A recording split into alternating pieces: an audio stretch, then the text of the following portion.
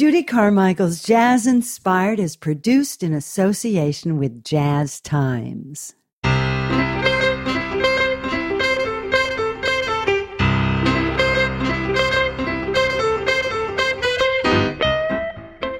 December 6, 2020 was Dave Brubeck's centennial. December 4, 2020, I got the opportunity to talk to Dave's son, Chris, about 2 recently released CDs of his father's music, which are perfect bookends to Dave Brubeck's career.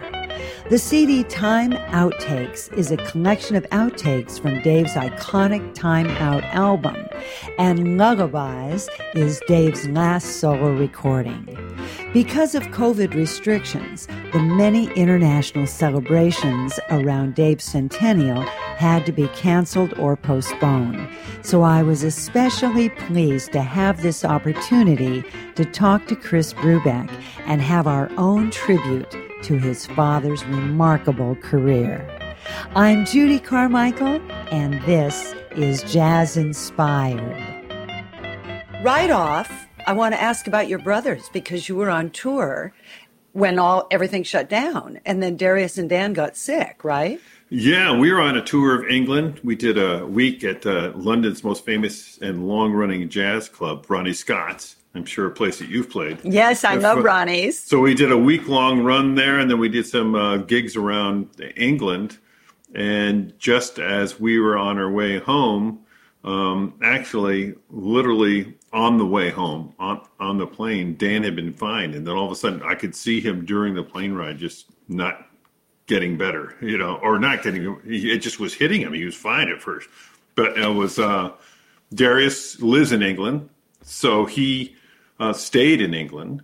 And then I called him up after I got home. Hey, how you doing? Nah, I got a cough a little bit, and to make a long story short, my wife and I both had mild cases of COVID, and but Dan got really sick and ended up in the hospital, and Darius simultaneously got really sick in England, ended up in the hospital, and they both, when I say really sick, I mean they were both on ventilators for many weeks, so it was very nip and tuck and close, and thank God they both made it. They're on the other side. They're playing again. When I say playing again, I put that in quotes. Yes, exactly. Even if you never have COVID, you can't play anywhere. But in terms of playing their instruments, Dan even did a videotape with his Vancouver band, to an empty theater for like the sort of British Columbia version of a PBS kind of broadcast about music, honoring Dave and Iola and guest singers with his band and a gal singer that was really great. And so they did a great job, but it's very weird to play with no people there. It's very weird. Have you done something like that yourself? Have you done a broadcast from a theater with nobody there? Yes, I did. And even just having the cameraman there feels like, it's a human experience. I did it. No, I know. I did a little video at the beginning of this, sort of as a joke. And I got all dressed up because it was 4 days in. I did it on the night I was supposed to open at Dizzy's at Jazz at Lincoln Center. And so I got my dressiest dress. I really did the whole thing. But it was funny looking in the mirror. I thought, I know that person. I remember you. I remember you. You're the person who used to walk on stage. Yeah. So I'm glad everybody's healthy. I'm glad you're here with me. Your beautiful house, too. I can see it. It's fabulous. So this is great. We get to talk again. So talk about this. I'm very excited because it's the anniversary coming up. So he's December 6th, right? Yep. So talk about this whole celebration, the CD, and that we're talking about it now. A lot of bad things happened because of COVID, which wiped out years of planning of really big concerts, like the Hollywood Bowl with Joey DeFrancesca sitting in with my band and Liz Wright, the vocalist, and, these kinds of things, and Royal Albert Hall in London with the King's Singers, and, just everything that we had dreamed and planned. And all about this anniversary. All about this anniversary. Right. And it's not like, we'll wait till the next one to do this.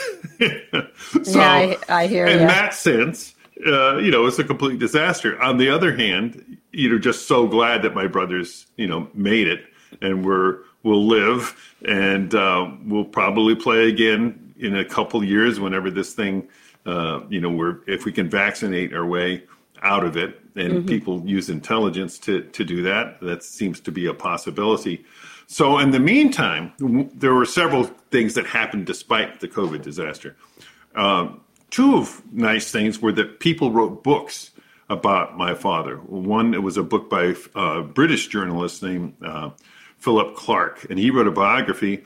And another fellow named Stephen Christ for Oxford Press wrote a very sort of, scholarly, doctoral kind of thing, all about the recording of Time Out.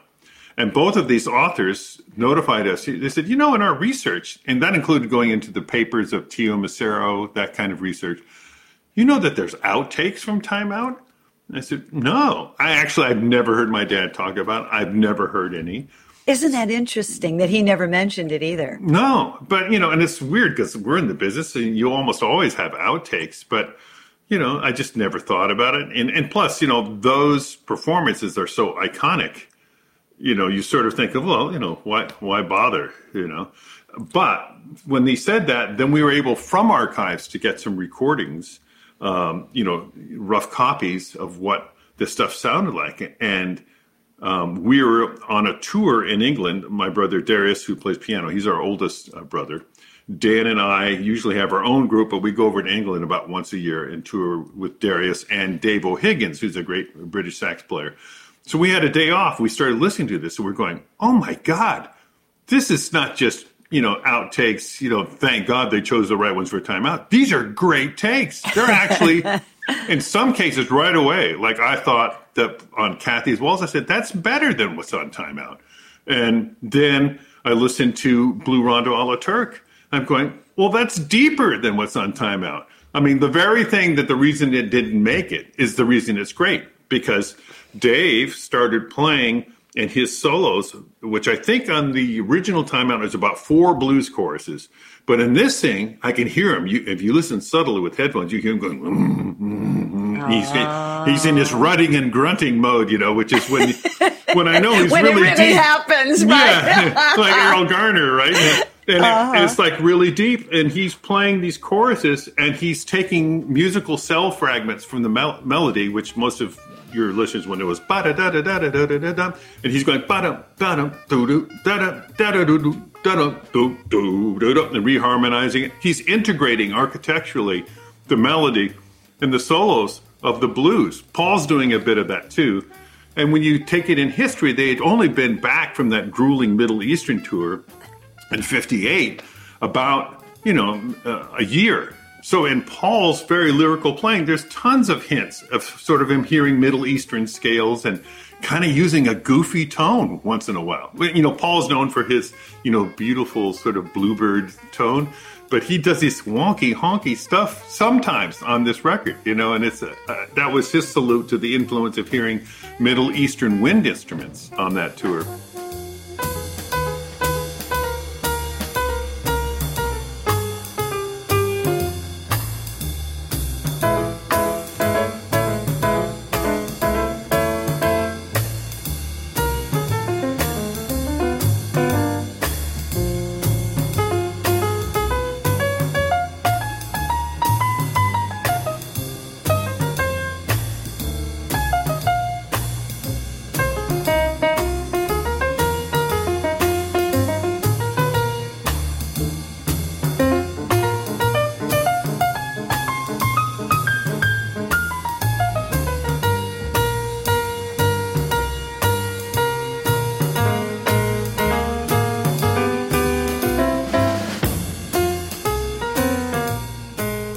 The Dave Brubeck Quartet on Blue Rondo a la Turk, from the new release of outtakes from the iconic Brubeck CD, Time Out.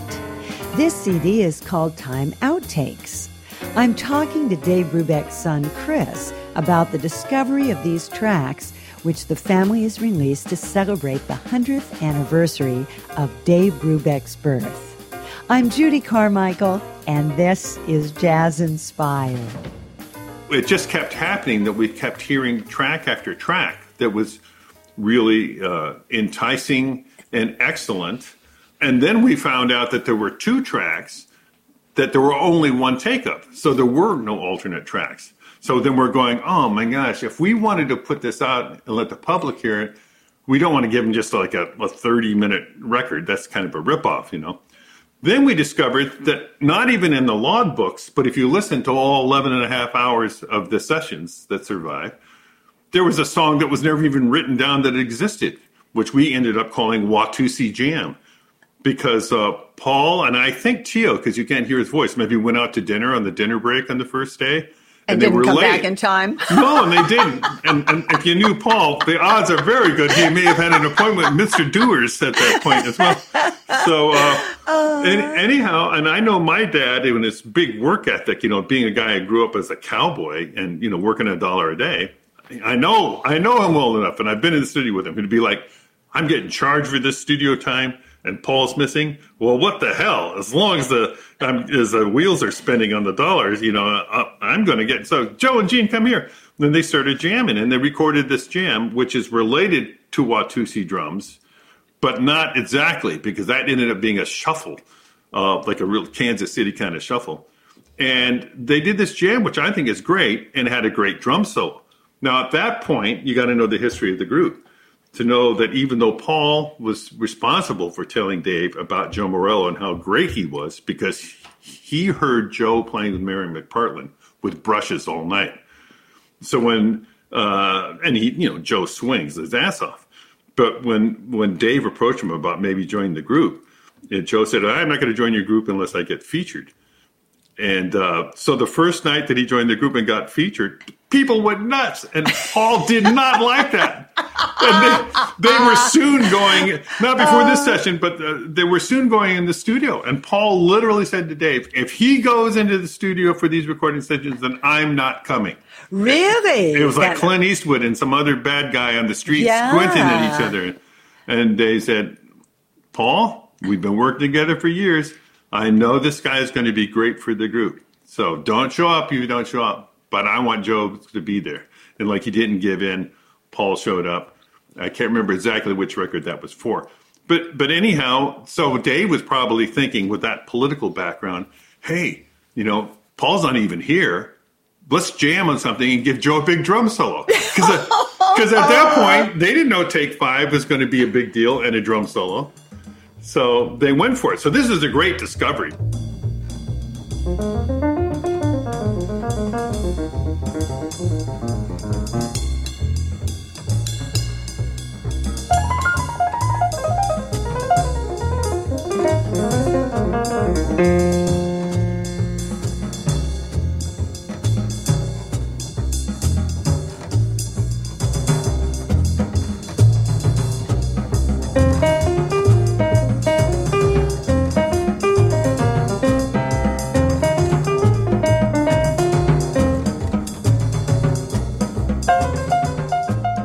I'm Judy Carmichael, and this is Jazz Inspired.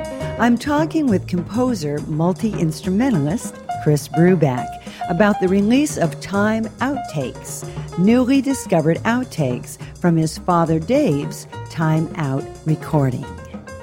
What I love about you, what I love about this whole project, but also the things that you're saying, and in the wonderful liner notes you talk about this, is that it gives real insight into how these things evolve. And your story right now even talks about how a band evolves, because something that can seem like, no, these two people don't want to do this, or it isn't going to work out. Your father was the right matchmaker and politician to make it work. And then this fantastic genius happened. And I think the biggest example of that is actually Take 5. And at one point we were laughing because there's 45 minutes of aborted attempts to play Take 5 correctly. And it's great to hear the personalities and the little talk between takes and stuff about how they're ribbing each other and supporting each other. But it took them they really had trouble with the 5/4 making this sound right. And Dan and I were like high-fiving each other. We're going like, oh my God, we thought that those guys never made mistakes. They're just like us. They go into the studio and they have to do multiple takes. It was a great albatross lifted from from everybody though. Yeah. Because I was thinking too, that thinking about outtakes, because anybody who's recorded, you get to where almost your ears start hearing things differently. I have some outtakes that I've heard of things that I didn't even want to put on the CD or the album back then. And then years later, somebody talked about this thing and it winds up, I had a record company put out something that they had promised they would never do. I said, this is an outtake, never to be heard, et cetera, et cetera. Then they put it out and I loved it. It's one of the favorite things I've ever done because now this many years later, I hear it and I like it. Yeah. Because we hear differently too, which I think is something. Yeah, we definitely do. And, it's interesting on take 5, like if someone says to me, I like the take 5 that's on timeout better, that doesn't make me go, oh, no, you shouldn't. I can see why they do. But it's really interesting because if you ask any jazz drummer, I think even if they'd never heard take 5 before, which is literally impossible if you're a jazz drummer, and you said, how would you approach playing a song in 5/4? Anyone would go, jing, jing, jing, jing, jing, jing, jing, jing, jing, jing, 1, 2, 3, 4, 5. It's the most obvious thing in the world. But that's not how Joe was approaching it at all. He was playing such a crazy, syncopated, offbeat Latin rhythm that he couldn't remember how to play it. There's a little snitch of that. We've got a whole kind of thing that I didn't even put on the record, where Joe's trying to get his limbs coordinated to play this offbeat thing. What hand went down first and the rim shot and the bell, the cymbal. And then there's a little snitch of it that's on the banter cut of the record where Paul's going like, I'm going to order coffee down here, Joe. It's like, sort of sardonically, we're waiting for you and I'll get it. It's like, but it shows what really goes into this. And it is funny. I love the banter that you put on that because at one point Dave says something about, is it in Strange Meadowlark, I think, when he plays that run and then they have to do something else. And he goes, I can't do it that well again. Yeah. We've all been there. Yeah. I got mine. Why did the rest of the band come in and do it right? Or something like that. No, it's delightful. And you get the whole energy of the session. One thing that's really nice, for example, like I don't know, if the Jazz History Police would want to arrest me for this because I had heard Dave talk about that the timeout introduction that's on the official famous record of Strange Meadowlark. I have heard him say, oh, I played it better once, but it didn't end up on the record. So we found that better intro. They didn't use it because Paul, who I rarely heard do this, blatantly screwed up. He got lost when he came in. The whole intro is about 2 minutes of just solo piano. Yeah. So I'm going like, well, I'm a modern swinging crazy guy. How about we take Dave's favorite intro? And Dave always said this instead of splicing it. It came from his veterinarian cowboy days. And marry it up. Say, let's marry it up with Paul's best solo. And then you never heard, and that's a wonderful solo by Paul, which reminds me of another thing, because you can hear him play a quote from Bewitched, Bothered, and Bewildered. And which was making fun of himself for having got lost the last time because he was bewildered. I mean, that's the kind of language that those guys spoke.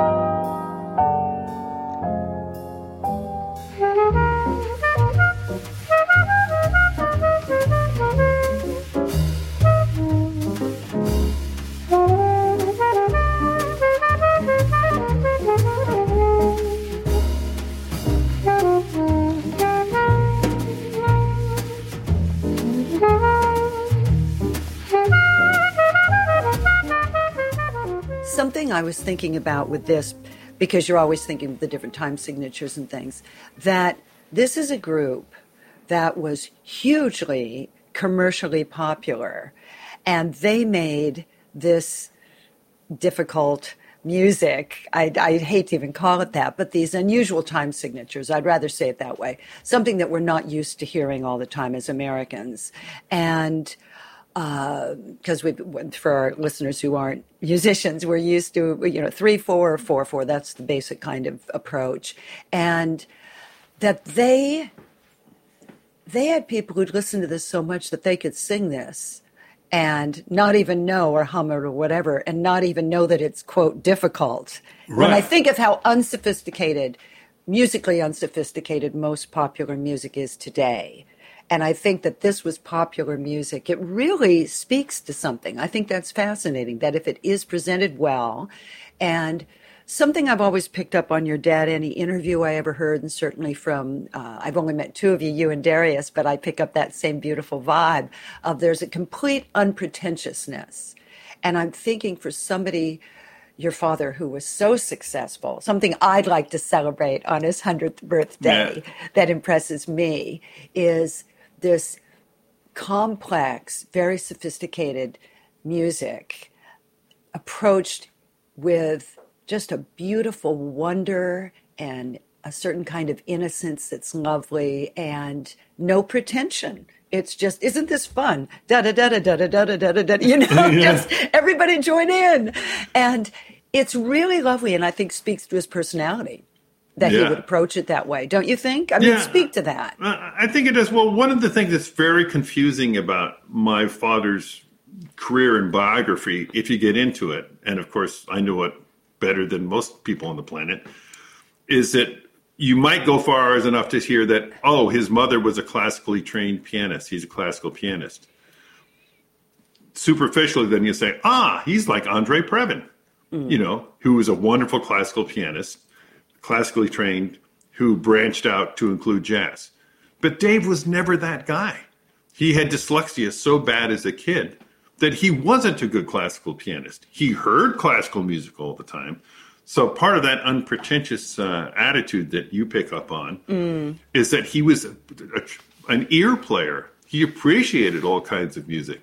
But, he didn't even graduate from college as a music major. He went as a veterinarian major to please his father, who was a cowboy, because he wanted one of his sons to do something useful, like, help pull breached calves out of cattle. No, but I've heard Dave in interviews. In fact, just coincidentally, right before you and I got together, Terry Gross, they were playing an interview that she did with Dave, and he was saying how much he liked being a cowboy. Right.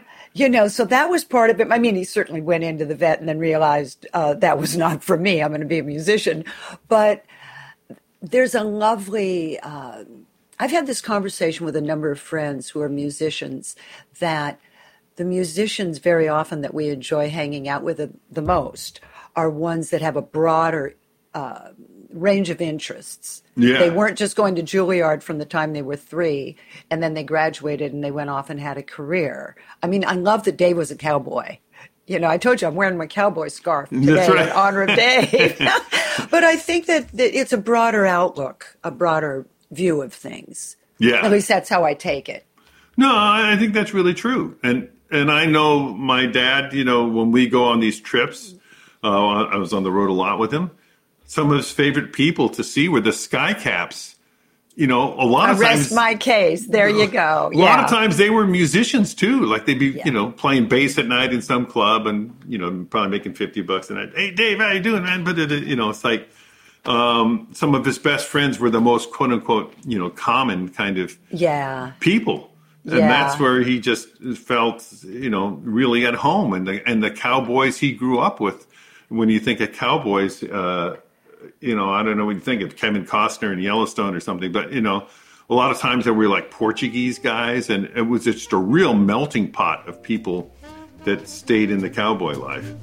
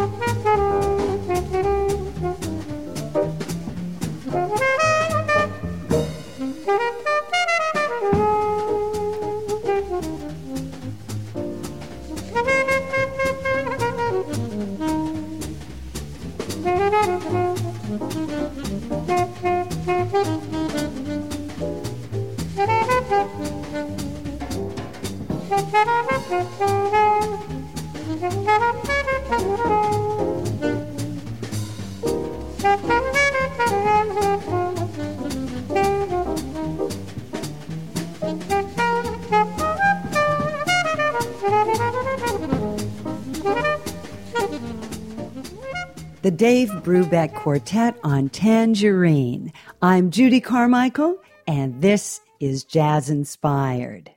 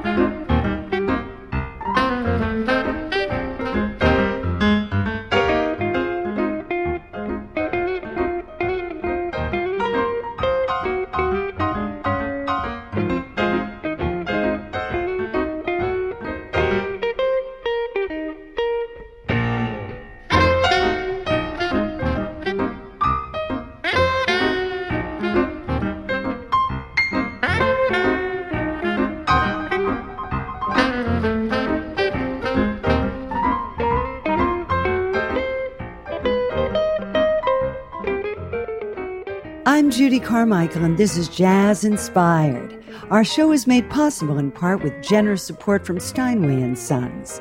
Additional support is provided by Jazz Times Magazine, providing entertaining and provocative coverage of the jazz scene since 1970.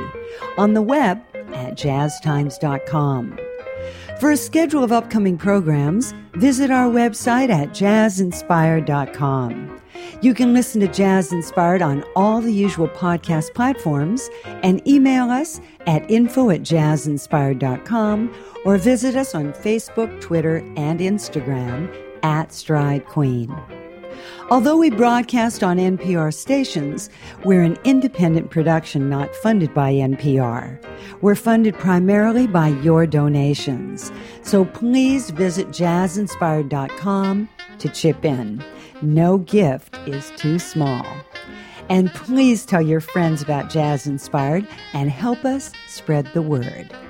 Today we're celebrating Dave Brubeck's centennial with a conversation with his son, composer and multi-instrumentalist Chris Brubeck.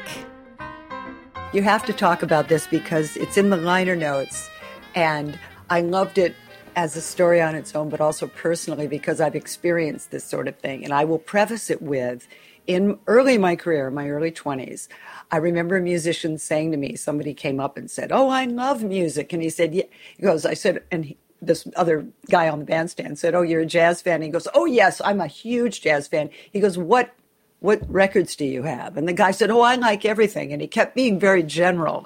There wasn't anything specific. And that always is a tell for us as professionals when someone, "Oh, I just like everything." Well, they're never really huge music fans. Well, Dave meeting President Clinton. Yeah. This is what I'm leading to, because I read that. I actually spit out my coffee this morning reading that because I dug it so much with the people who, because I once said to some musician who was saying something to me and he was going to sit in on something. I said, "Well, we'll take it from the bridge." And he said, "What's a bridge?" So that's where the captain is on a ship. Yeah, that's right. Or something a dentist puts in. Exactly. No, you have to tell this because I think it's just the whole approach of him coming up and then how Dave comes back and says, "Hum the bridge." It's just the best. So tell this story. I love this. Yeah. Well, it's interesting because the story is presented by my friend Douglas Brinkley, the author and historian, who, independent of us, got this story from hanging out with Bill Clinton. Maybe he's working on a book with him or something. I don't know what the occasion was, but it was after he was out of office. And when Dave got the Kennedy Center Award, I heard Bill Clinton telling this story. You find a video of him personally telling this story. But I also know that at one point I witnessed this. It could have sort of happened twice. Okay. Once in him retelling, but the time that I witnessed was there was a governor's conference, and Bill Clinton was a young governor, not president yet. And I think Reagan was president at that point, and we were playing at the White House. And he came up to us, after we had played, and golly, Mr. Brubeck, I just want to say that when I was a kid, I figured out a way to go see one of your concerts, and it was the best thing I ever heard in my life. And I went home, and I tried to play Take Five. I played Take Five until my lips bled. I just love that music so much, and it's like, and, he was gushing, And I remember this so well because my father was always so sweet to everyone. But for one of the few times in my life, I saw him sort of challenged. And so he said, "You really like my music?" "Oh, yes, Mr. Brubeck, I love your music." And that challenge one. Well, if that's the case, what would you say your favorite tune of mine is? So right there, you lose most people. Right. And so he says, "Well, a lot of people will talk about Take Five, but tell you the truth, my favorite tune of yours is Blue Rondo a la Turk." So it was like, past level number one, Mr. Miyagi.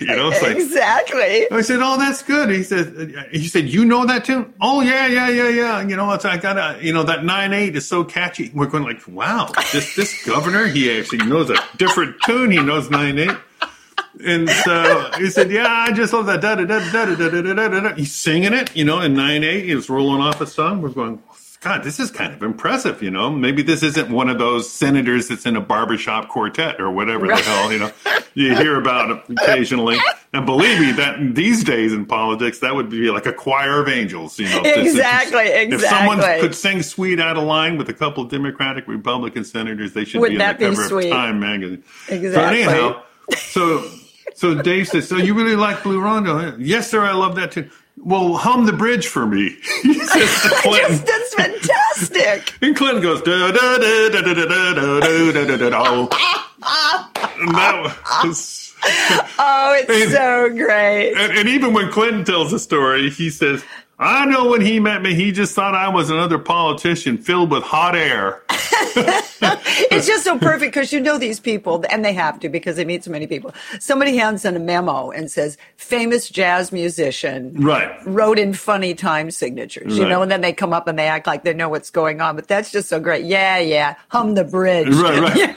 So thank God Bill Clinton never met Buddy Rich. It was a fatty hit. But in any case, the sweet punchline of this story is that the second time we went back to the White House and Clinton was there and was president, Dave was prepared, and he had a gift for him, which was Blue Rondo a la Turk as a lithograph framed. Aww. And so Bill was thrilled that Dave would remember this meeting and the story and the tune that he loved. And Clinton says, that he hung it up in the Oval Office the whole time he was president.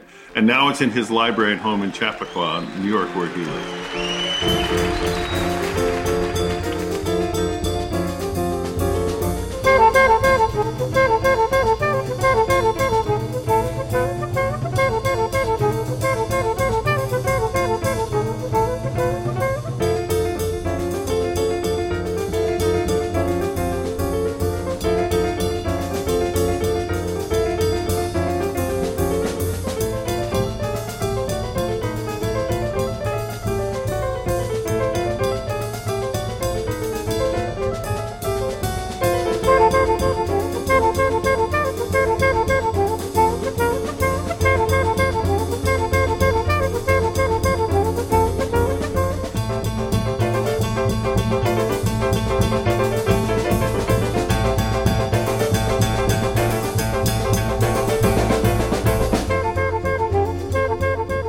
The Dave Brubeck Quartet recorded live at Carnegie Hall on Brubeck's composition Blue Rondo a la Turk. Bill Clinton was a Dave Brubeck fan, and when Clinton told Dave that Blue Rondo a la Turk was his favorite recording, Brubeck memorably replied, "Really? Hum the bridge." And after my father died, my brother Dan was at our house in Connecticut, our family house, and the phone rang. And, "Hello, is Mrs. Brubeck there?" And Dan said, yeah, who's calling? Bill Clinton. Yeah, right. But it really was Bill Clinton. Just calling and then he humped the bridge on He was just being a sweet guy. He wanted to tell my mom how much Dave meant to him and how sorry he was for her. Isn't that sweet? Yeah. That is wonderful. And you have another quote, since we're talking about presidents. Let me bring this one up, too, because I like this. It's, you can't understand America without understanding jazz, and you can't understand jazz without understanding Dave Brubeck, President Obama. Yeah. So that's really lovely. That's nice that you put this on with that wonderful picture of Dave on the back. Yes, I'm prepared. I'm showing you the cover. We're on radio. No one can see I'm doing this, but I love that. That was really nice quote as well. And there's a real interesting backstory to that too. Dave was getting older and older. I think he finally got the Kennedy Center honors when he was like 89 or 90. Yeah. You don't get it posthumously. Yeah. So I was going like, well, what are you waiting for? Right. How much longer are you going to wait? Till he's got, banana peels all over the grave and tap dancing on marbles? What the? So, but because of Dave's record on civil rights and everything he fought for and stood for, it was so worth waiting for it to be when Obama was president. Oh, yeah. Tish and I, my wife, were with Dave and Iola the night that Obama got elected. And, that was to them such a massive achievement from, going all the way back to World War II in terms of situations they've been in and what they've been fighting for in terms of human rights and civil rights, especially in America. But the crazy thing is, that Obama was very, very nice, and he came backstage in intermission from this crazy Kennedy Center show, and he told us, that he really wanted to say hi to us all. But in his very first book, which I think is called Dreams of My Father, he writes in that book about how his father, who he almost barely knew, like maybe 2 weeks to a month out of his life, he ever spent time with his dad. Young Barry Obama was at the Punahou School living in Hawaii, and his father wanted to do something with his son that he thought might help them bond. So he took him to a concert with the Honolulu Symphony. And the Honolulu Symphony guest artists were Dave Brubeck and his sons playing together with the Honolulu Symphony. So he talks about that was his introduction to jazz, and he's been a jazz fan ever since. So there's a real beautiful. Full circle for talk Dave. about karma, right? Yeah, right. It's if you live long enough, there's a lot of miserable things in life, but these big giant circles coming around like that. I agree. I've really felt that more times that people will say things they want it to come around in a week, if it'll be something, and it doesn't. But I've really seen that as I've lived longer, that things, and I'll think, well, I guess that's never going to come around. And then it does, but it might be 5 years later or something, or longer. Or 40 or 50, Exactly.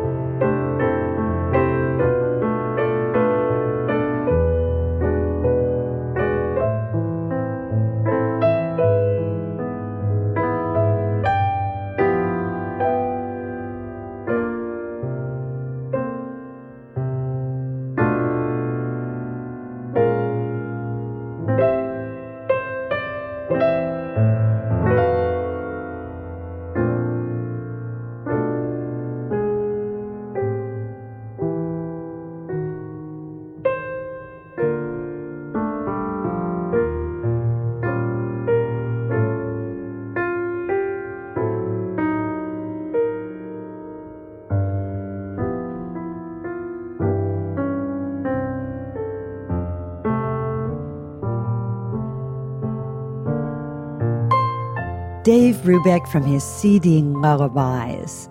I'm Judy Carmichael, and this is Jazz Inspired. My guest is Dave's son, multi-instrumentalist Chris Brubeck.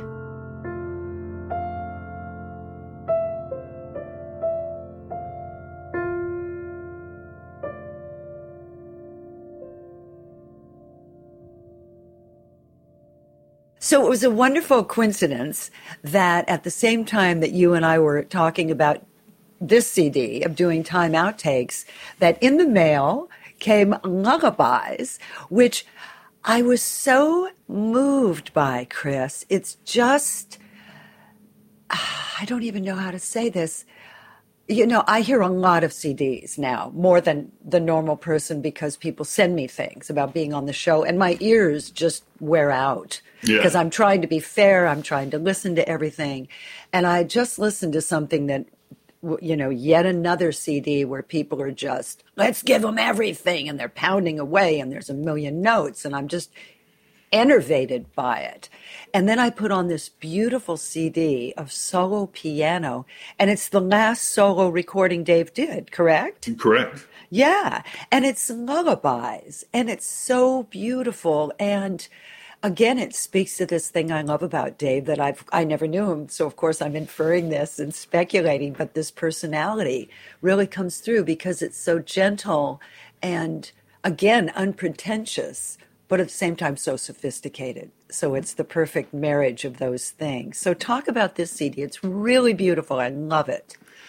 Well, it started out that Dave was thinking for the sake of grandchildren, you know, people, or maybe some friends' kids. And his manager and producer at the time, Russell Gloyd, was really into the idea. And they actually went into the studio, and Dave said, now when I do this, I'm not going to do multiple takes of anything. I just want to just do it. The other thing that helped in the genesis of this was that Dave got to this beautiful point, which I hope all musicians will have, but I'm savvy enough to know most won't, which is, you know, like you're in your 80s and you walk out on stage and you get a standing ovation just for still being alive and still making music. And thank you for all the years you've given us. Yeah. And I've heard this hundreds and hundreds and hundreds of times. People say, when he walked out on stage, he moved so slow that we thought, like, oh, boy, maybe we shouldn't have paid our money to go see this guy because he looks mighty old. And then he would sit down, and even Herbie Hancock talked about this at the Kennedy Center thing. He starts playing, and decades melt away. You know, it's just incredible how much younger he would get. Yeah. So Dave wanted to do this recording because it started being that at the end of a concert, he'd get 4 or 5 encores. And he really was like, physically, I'm too tired to play anymore. Yeah. What's a way to sweetly let everyone know this is over? Please don't give me another encore. I love it. So he started playing da da da da da da da da da da da da, an affectionate little lullaby. Everyone go up. So that was like, well, what if you did, you know, maybe, you know, 12 or 15 more of those kinds of things. And then, so that was the genesis of how Lullabies That's so started. interesting how that came about. Yeah, yeah. And then I know how my dad's brains work. He said, well, this is supposed to be a sleep-themed record and calm, relaxing. Then he goes like, Sleepy Time Down South. When is Sleepy Time Down South? That makes sense. I mean, he's just connecting the title. Which I loved. I have to tell you, the Sleepy Time Down South, he really gets his Errol Garner on. Oh, my God. Doesn't he? I mean, it's just beautiful. And I've always loved that song anyway. But then, you know, you just think he's going in one direction. It's sneaky, this CD. It is. You know, because he goes in that and with all the beautiful voicings, and you're just kind of drifting, and it's you're getting off on the Sleepy Time Down South, and then he goes into kind of an Errol Garner thing. And I'm like, what? Where did that come from? No, it's so beautiful.